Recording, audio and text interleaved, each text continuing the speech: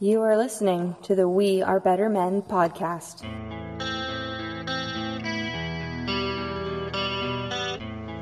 You're listening to the Better Men podcast, a No Deadbeat Society project.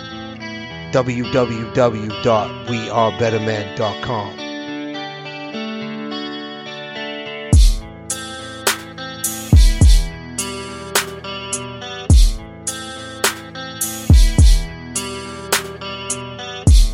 The views and opinions expressed on the Better Men podcast are those of the host. Viewer discretion is advised. This is the We Are Better Men podcast. My name is Leyland Dieno. Once again, as always, sponsored by No Deadbeat Society, wearebettermen.com. We Are Better Men on Instagram, Facebook, and everywhere else.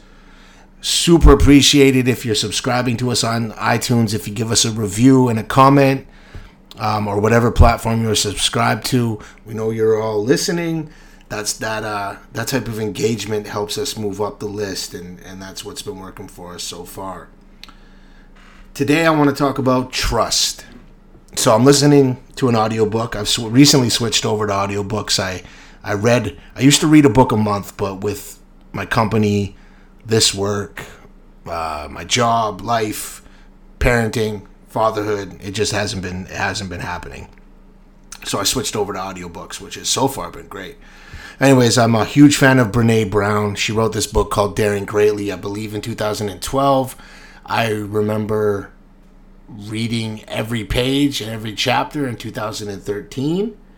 And it changed my life. It changed my leadership style. It changed how I interacted with how I was going to look at parenting, how I interacted with my friends, with coworkers. I mean, you still struggle, and there's aspects. It's not like you can just apply this thing to your life and be perfect at it, but it was the concept of vulnerability and using vulnerability to your advantage in terms of leaning into it, understanding it, or just being present in the fact of knowing when you're being vulnerable or when you are vulnerable, and how you can utilize that feeling to basically be real and authentic in the situation.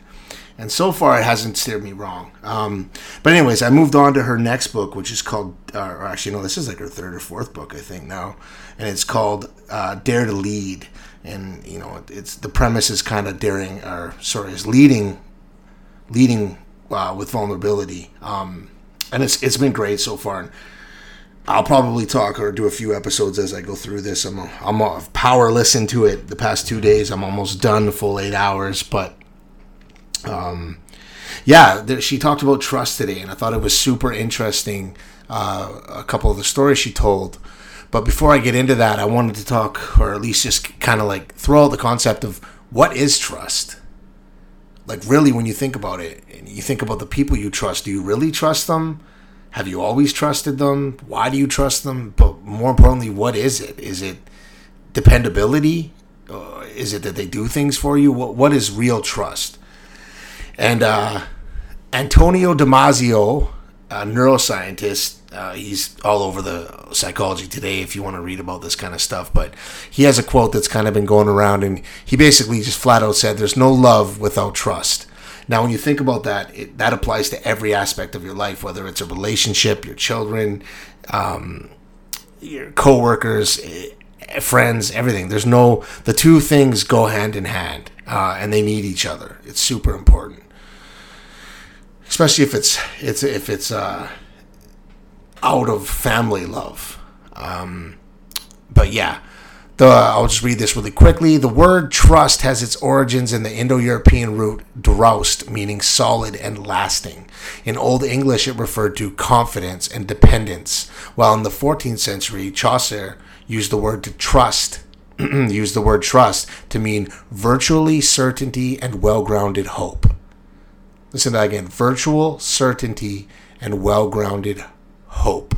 The old connotations of the word have preserved to the present day, where trust as we know it is a lubricant of social interaction and an essential ingredient for thriving interpersonal relationships, from families to friends to organizations.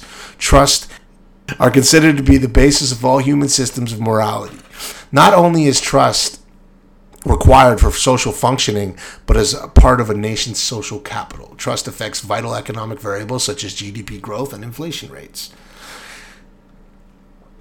Trust, in scholarly literature, trust has been defined as the willingness of a party to be vulnerable to the actions of another party based on the expectation that the other will perform a particular action important to the trustor, irrespective, this is a small font, of the ability to monitor and control the other party.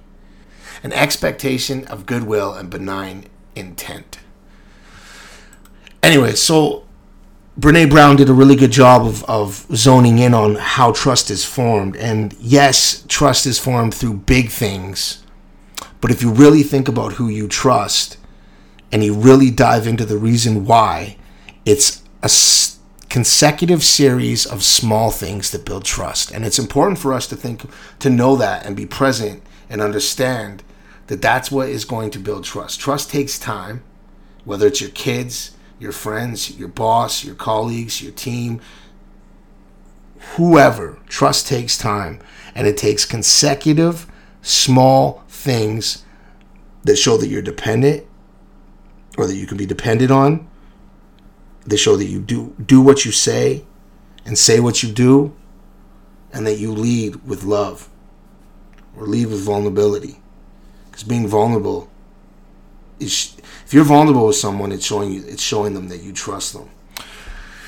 So it's important that we think about these things as especially me, as I'm diving into it and I'm listening, it's like, yeah, that makes perfect sense. A child who grows up trusting their parents trusts them because their parent consistently and consecutively continued to show that they were trustworthy. Whatever situation you're in, that should be the first and foremost thing that you do with every action, is show that you are trustworthy if you want to be trusted by that person. So I thought that was interesting. Give it a thought. Definitely give the book a read if you have some time. Peace out.